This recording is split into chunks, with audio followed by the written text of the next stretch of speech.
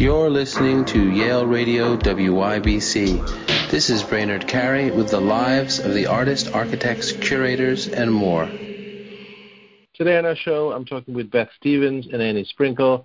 Beth and Annie, thanks so much for talking with me today. Our pleasure, Brainerd. Good to hear your voice. Yeah, thanks. This is Annie. Thanks for having us. This is Beth. Well, Beth and Annie, I'm excited to talk to you both. I'm big fans, and we're going to be talking about Assuming the Ecosexual Position, The Earth as Lover, your new book. But, of course, I'm familiar with your work and saw the movie Water Makes Us Sweat, which was you know, just a wonderful piece of work that also got you both so much more attention, seems to be doing so well. And maybe we should begin with, you know, what I know of some of the more remarkable things that have happened lately. You've also won a Guggenheim as before doing this book. So we'll jump into the book, but can you both tell me a little bit about the Guggenheim? Congratulations on that, and what will that support? Go ahead, Beth. Well, the Guggenheim's going to support a new feature documentary film that looks at fire and fire in the culture and fire in like wildfire in the forest. And so it's really going to show how the social fabric, the burning social fabric in this country is related to the burning environmental fabric. And it's we were evacuated from the Santa Cruz Mountains 2 years ago during the CZU. Well, it hasn't even been 2 years, during the CZU fires. And that was the same time that George Floyd protests were happening all over the United States, and all of the kinds of explosive things that happened in various cities, from Portland to Minneapolis to New York. And so as these things are happening simultaneously, at least from the vantage point of California, it's difficult not to see what the relationships between them are. And for instance, in California, part of the reason that wildfires in 2020 were so out of control was because many of the inmates who fight fires, incarcerated prisoners who are fighting fires, are underpaid, and in the summer of 2020, a lot of them had COVID, and so they weren't able to fight the fires. So, you know, that made for a lack of labor because the state depends upon incarcerated prisoners to fight fires. And so these connections have started to kind of present themselves in ways that I thought would be very interesting for a film. So that's what we're working on now. It's a third in a trilogy of kind of queer environmental activist documentaries, and there aren't too many of those. The first one was about mountaintop removal coal mining, which was called Goodbye Golly Mountain. The second one, and there were no queer environmental activist movies at all that anyone has been able to ascertain. And then we did Water Makes Us Sweat, which you saw, which was an homage to the water and about the pleasures and politics. And so this will be Playing with Fire. And a little behind the scenes, Beth actually wrote the Guggenheim grant, and I was like, oh, they're never going to give it to us because I had been, a sex worker, and we're kind of out there, and we're doing this eco-sex thing. And I said, honey, let's go to the beach. This is ridiculous. It's so hard to get. But she stuck with it, and she got it, which is great because she's also a professor, and she gets some perks for getting that Guggenheim, too, from her job. That's fantastic. Yeah, congratulations. So that'll go towards the making of the film, and the film will be along, you're saying, the kind of activist lines of Water Makes Us Sweat. We're going to learn about fire. We're going to learn about the environment, but we're also learning in through the lens of, as you said, or not quite, but a kind of queer theory in understanding this kind of culture that we're in, and how we can interact with it and perhaps change things through through your perspective, right? Through this queer perspective, this queer activist perspective, as you were saying. Is that correct? Yeah. We consider ourselves ecosexual, and we have the ecosexual gaze, Gaze. So we imagine the earth as our lover and have a kind of romantic connection with the whole planet. Beth, take it away. But I think it's also about trying to imagine and then somehow enact different kinds of relationships with the environmental world and also with the social world, because obviously what we're doing now is not leading to different kinds of outcomes, right? I mean, we're having worse and worse forest fires in California, and actually not just California. I mean, there are fires in Siberia. There have been horrible fires in Greece. There are a lot of, that's just one kind of environmental problem, right? And then our social problems are seemingly endless as well, with the American citizens arming themselves to the hilt and young boys going out and shooting people at protests and then not even being punished in any way for doing that. And the sort of racial divides of who gets punished and who does not get punished, or who wins and who loses. I mean, these things are really critical. They're critical issues that we face today, and I think that if we don't start imagining different ways to engage these things and think about these things and interact with these kinds of things, then we're going to end up in a fascist state. I mean, that's what my fear is. And so our work is trying to turn us towards something else, and maybe not something that we already know. So we use a lot of humor. We use what we call strategies of joy, which is a term by Roberto Jacobi, an Argentinian artist. And we dress up and we have lots of eco-sexy fun while we address really difficult problems and concerns for the environment. So that makes us kind of a niche, and they're not just for gay people, they're for everybody, these films. And same with our book. It's our book's called Assuming the Ecosexual Position, The Earth as Lover. And we are queer, but we're not, we're not exclusive. We are two women, but we include, anyone can be ecosexual, and they don't have to give any other identities up. And who doesn't love the air and the water and the soil and the flowers and the trees, so that's right. we make it really fun as hell, and as fun as we can, because these issues are so heavy, and we need relief, and the pleasures, the sensual pleasures in the world can help lubricate us through difficulties of life. I love that. Yeah, that's it's so exciting, and it is such a great way to enter into this incredibly difficult subject with this sense of humor and joy and sexuality. In one part of the book, it was actually to start towards the end, you said something that I thought was very kind of funny and also wonderful. You said you see yourselves as yentas, which are matchmakers, helping people develop more loving relationships with each other in the non-human world.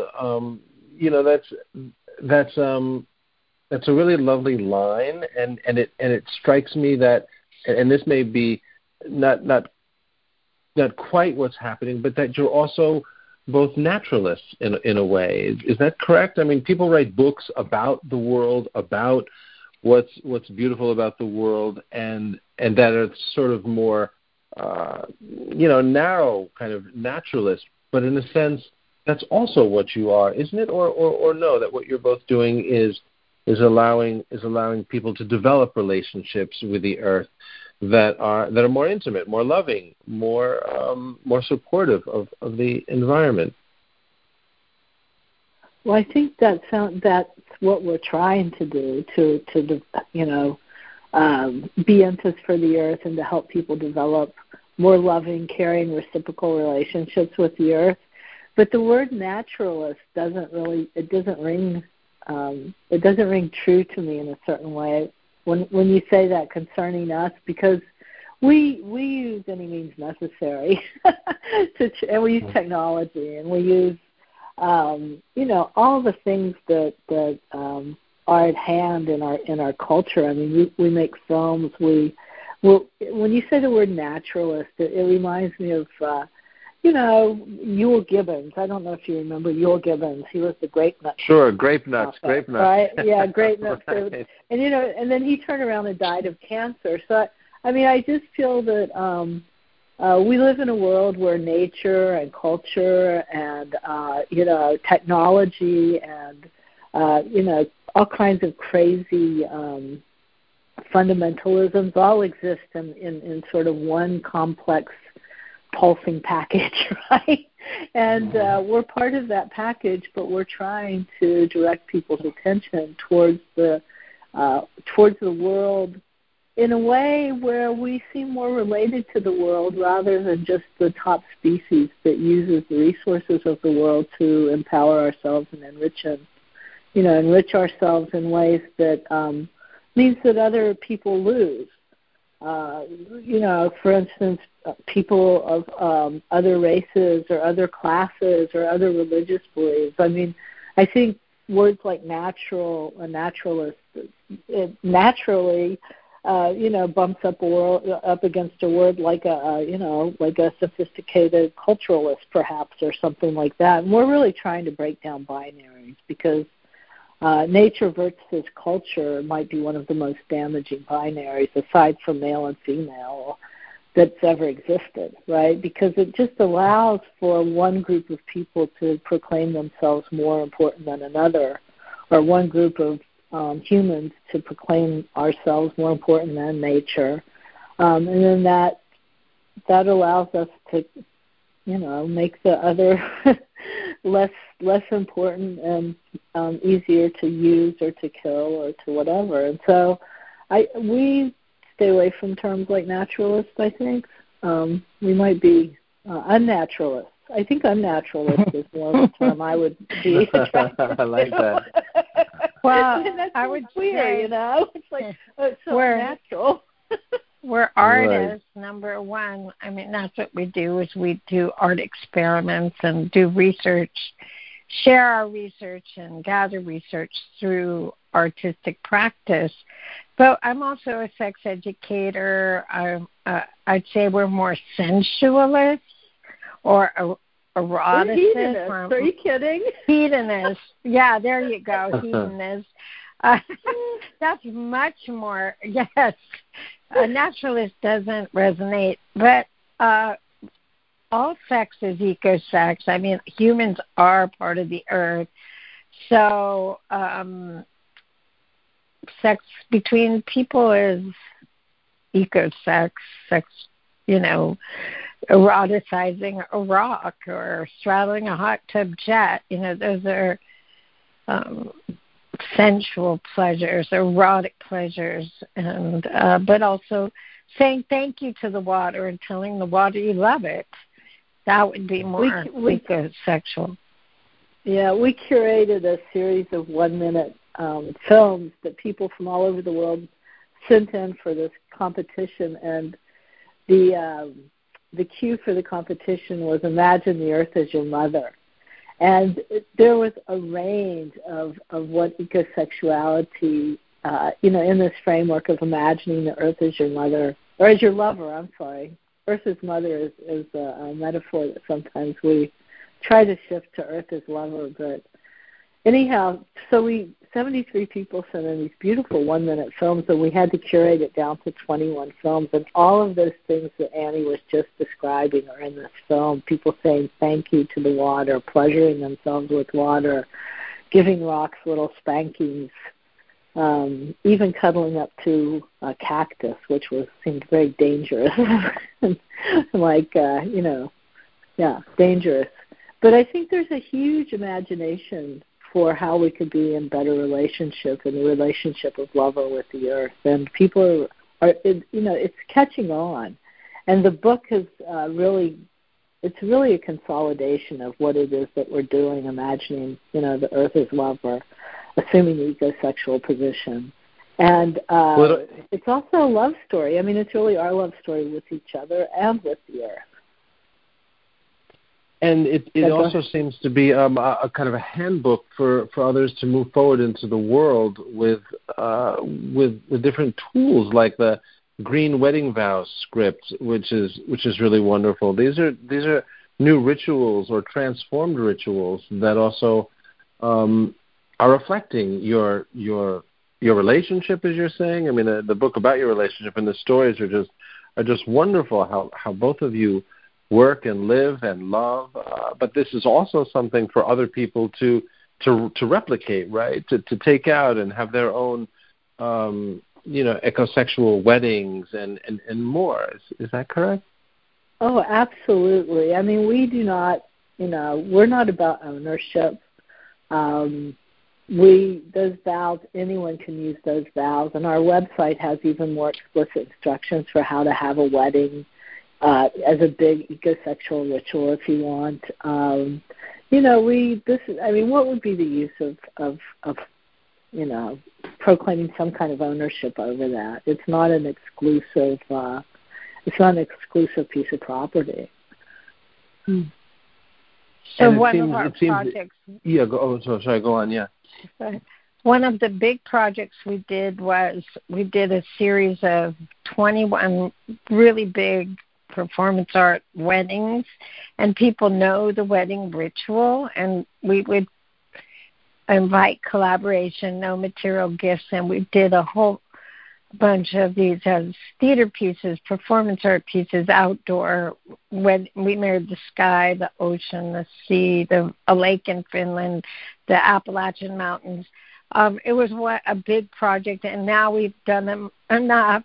So we're inviting other people to do them. And yes, in the book, it has 12 steps to how to do one of those weddings with tips. And actually, 2 people have taken us up on it so far. We married Brine Shrimp, and we married The Fog. And other people produce those weddings. And they're really beautiful and fun. And they bond you to the earth or the non-human. And they are really big love fest, and you fall in love. I'm in love with Brine Shrimp now, and I never could have imagined that. Me too. Well, this book and your work and the films, of course, are also about your collaboration and this very loving relationship that you had. Can we talk about that a little bit? It seems, I would imagine, that things have evolved in terms of your own loving relationship. The film seems to have taken off. It all seems to have taken off. You're part of igniting an important movement now. At the same time, this is about also the two of you as lovers, as a collaborative, and that's also incredibly special. I mean, it struck me in the film especially that here is this older couple collaborative that's celebrating sexuality, which is unusual as well, right? We don't see that in the art world. We don't see that very often. So you guys have kind of succeeded on so many fronts. I just want to talk a little bit about your relationship itself, because that's the heart of this, isn't it? And that's why this is, in part, why this is all working. So I guess my question is, how has the last 2 or 3 years impacted your relationship and thus this work? Honey, you want to go first? Sure. Well, we started out as a couple, and we then married the earth, and then we started thinking about bigger picture. They say it takes a village. Well, it takes an ecosystem to live, to survive. So we started thinking about the ecosystem that we're in and how that keeps us alive. And we love diversity. I like to say it takes a brothel because a lot of my friends are sex workers of various kinds and or wild things. And we have so our love grew and grew from just about us to our community to the earth, the sky, the sea, and the whole ecosystem. And we love diversity. And, when things are the same, they're not nearly as interesting. So our love just kept growing to ginormous proportions. And that said, we are very, very blessed and lucky and privileged.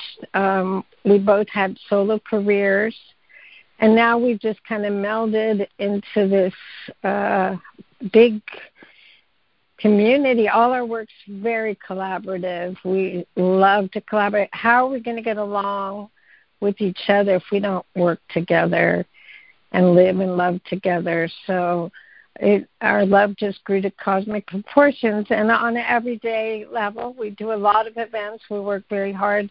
Beth and I are very well matched. She has a job that affords us a lot of privilege and security. So I get health insurance, for example, and we have a dog.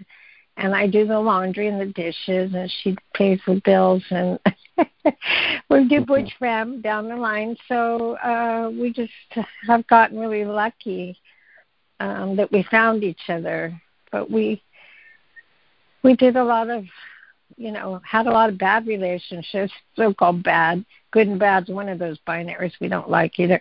We had a lot of crazy relationships before we got together that prepared us how to have a good one and have a good couples therapist, too. Yeah, we have a really good couples therapist. That's what I was going to say.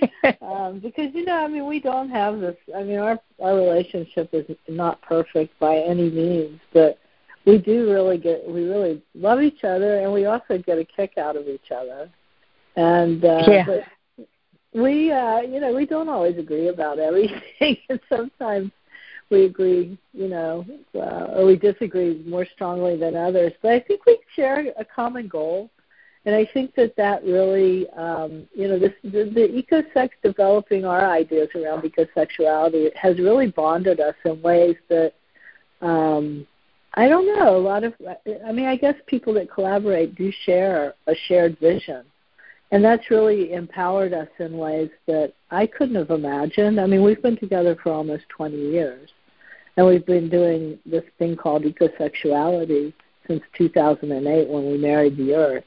And it's just we would do things and the outcomes would surprise us, just like we were completely surprised by, finishing the book and how the book is beautiful. The University of Minnesota did a beautiful job designing it. That whole process, except for the writing, was really delightful. The writing was hard. It was hard, and it took us a long time and a lot of negotiations with each other. But when the press, finally towards the end stepped in, it was just so delightful. Like our editor was delightful, and the University of Minnesota Press did just a beautiful job designing and getting the book out. So that's been really amazing. And we were just surprised this could be that we got a Guggenheim.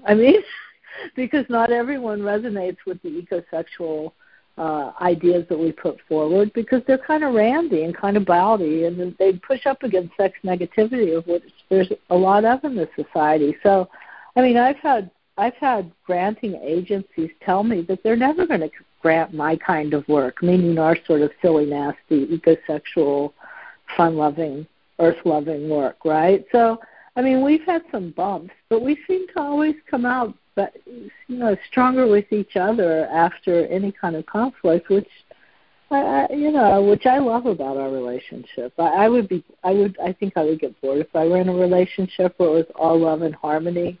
Annie's friend Spiderweb, I think he's the one that said when two hearts beat as one, someone's dead. Well, we're not dead yet, Yeah, I like that. And I also love the line that stuck out for me in the book, it takes a brothel. You know, Yeah. I love that and all that it references. Well, my best friends are former porn stars, and they're just amazing and talented writers, producers, activists. And so when I say it takes a brothel, it's we aren't actually, most of us, actively doing traditional kinds of sex work, but I do still think of myself as definitely a sex educator, and I've been doing work about sex 49 years. So publicly documenting my sex life, and when I'm excited about something, I want to share it. So I'm really excited. I'm just over the moon, literally. I'm just completely over the moon about our book and where we've gotten to. And I wouldn't have gotten to this place alone. And, you know, this thing came out of our relationship, but it really is a community project. And we started a nonprofit in San Francisco called the Earth Lab SF. And are just launching that to try to support other artists doing environmental art outside the box. So our little niche is trying to make the environmental movement a little more sexy, fun, and diverse, because it can be pretty straight and narrow and depressing as hell. Some of it, of activism, you know, getting arrested, so tough. And so we're trying to dance at our revolution and wear costumes and ease the pain. With all our sexy friends. I mean, Annie's friends are, I was just thinking while she was saying that, like, our friends are not angry people who are out trying to, put down people who are different than they are. I think the people that we know try to be, it's a big tent of people who, we embrace diversity, we embrace difference of opinion, we embrace trying to work together as opposed to trying to, be individuals doing great things. And there's it's a collaborative way of working, and we depend upon our community to help us. With those weddings, for instance, we could never have, and the weddings probably are the most substantial, that was our most substantial earlier work together. But we couldn't have done them unless there had been, the people who made the costumes and the people who made the cake and the people who officiated the wedding and the people who witnessed and, so on and so forth. And I think that's true for all of our work, really. I mean, films take a crew of people. The performance, we do performative walking tours, ecosexual walking tours, but there have to be more than two people even to make those a go, right? So there's always the Earth. We're always collaborating with the Earth. So it's so exciting. We're big collaborators. It is. It's so exciting what you're doing. So I want to congratulate you both on your book, the Guggenheim, all of this. What's next? Is it a book tour that's happening now? Like, what does 2022 look like for you guys? Will this book is getting out into the world and there'll be performances or tours? Trainers. We did a little book tour on the way back from the East Coast this summer, and it was so weird because no one's really quite sure where we stand with COVID, and out in the middle of the country, people seem very casual about masking, and we did all of our events outside, but it was still kind of strange, and people weren't really so comfortable with each other. And we came back here and we did a beautiful eco-sex healing clinic at City Lights Bookstore as part of a book tour, and we sold a lot of books there. But this past weekend, my birthday was last week, so on Saturday, we decided to have a big party at the local lesbian bar here. And they have this, it's called the Wild Side West, and they have this garden in the back. And we had a book party, and we posited it as a garden party, and the place was packed. It was unbelievable how many people came, and we sold out of all our books. It was just incredible. And that's been the first really big, energetic. It was a little inappropriate, too, because there were probably too many people there. But it was really energetic, and it was really fun. And it was at this, old lesbian bar, the Wild Side West in San Francisco. But all genders, genders are welcome there. Yes, it's just lesbian owned. Everything. But Brainerd, in January, the archivist from Harvard Schlesinger Library is coming out in January. We've also been incredibly fortunate that we were able to place our archives, so it will be preserved for hopefully centuries to come. People can study where the ecosexuals began and also my old work and Beth's old work. It's all going there. So in January, we'll be boxing stuff up and making some new room in our closets and drawers and getting rid of shit. Definitely. Yeah, Annie wants to get a boat. Yeah, Annie wants to get a what? Get a boat, and just go sailing for a while. I've only rowed a boat, so I don't know. I have to be by water. But, we sound like everything's going great, but I also had lung cancer 2 years ago. I've had breast cancer. My teeth are not, constantly needing work. It's not. Yeah, but she's still alive. We're both still alive. And I think we're doing really well. And what's a freaking really hard time for a lot of people. People around us are losing their houses, and we've taken in some friends.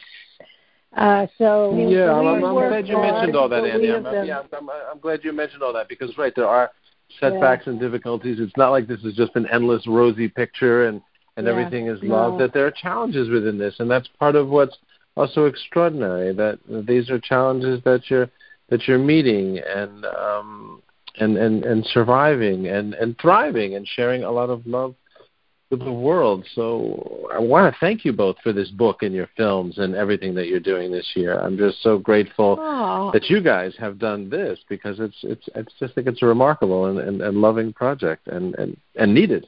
We need it so badly.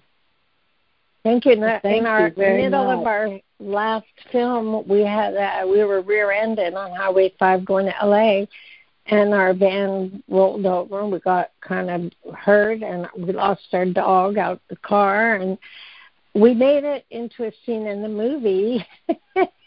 I remember that scene. It was so extraordinary and upsetting, and So and then it all worked out just fine, and we made art out of breast cancer, and who knows what's going to happen with fire, but. We're pretty good at making lemonade out of lemons, for real. I mean, I think or vice versa. The fire's definitely going to change things, but I think we do need change. And then I think so too. Well, thank you, Brainerd, for documenting artists' work all these years and helping us all artists in all the ways that you do.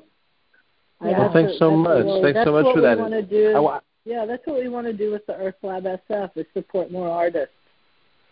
I like that. I certainly love that. And I want to ask you guys one more question. What are you both reading now? What's on your bookshelf, nightstand, or wherever the books are?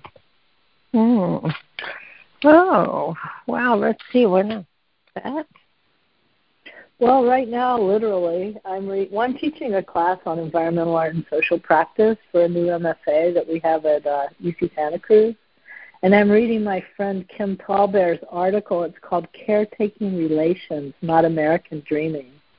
And she's talking about how, democracy really needs a change, and it needs to change through relations. And the kinds of relations that indigenous people have with the human and the non-human worlds. And I think that's a really important thing to consider. I love that. I think so, too. I just got a book in the mail yesterday. It's called Sex Ecologies, edited by Stephanie Hessler. And there's a quote by Donna Haraway on the front cover. And it's a bunch of artists and writers and thinkers who have written about the places sex and ecology intersect. And that's right up my alley. And we have our 25 ways to make love to the earth in the book. So I'm looking forward. There's lots of pictures too. I'm not a big reader of theory, or I don't read any fiction, honestly. But this book looks great. Well, I want to thank you both, Annie and Beth, and your dog too. Your dog too. So thanks. He wanted to tell you what he's reading. Yeah, he's talking to you about. He's reading Dr. Spock. He's reading our book, and everybody listening should read our book too. There'll be links to it here. Sexual position: The Earth is Lover. Annie and Beth, I want to thank you so much for talking with me today. Thank you for your work and your time. Thank you, Brainerd. Thank you so much. Good to revisit our together. Conversation. Yeah. Time going by. We're still here. I'm glad everybody survived COVID. Stay safe. You're listening to Yale Radio WYBC. This is Brainerd Carey with the lives of the artists, architects, curators, and more.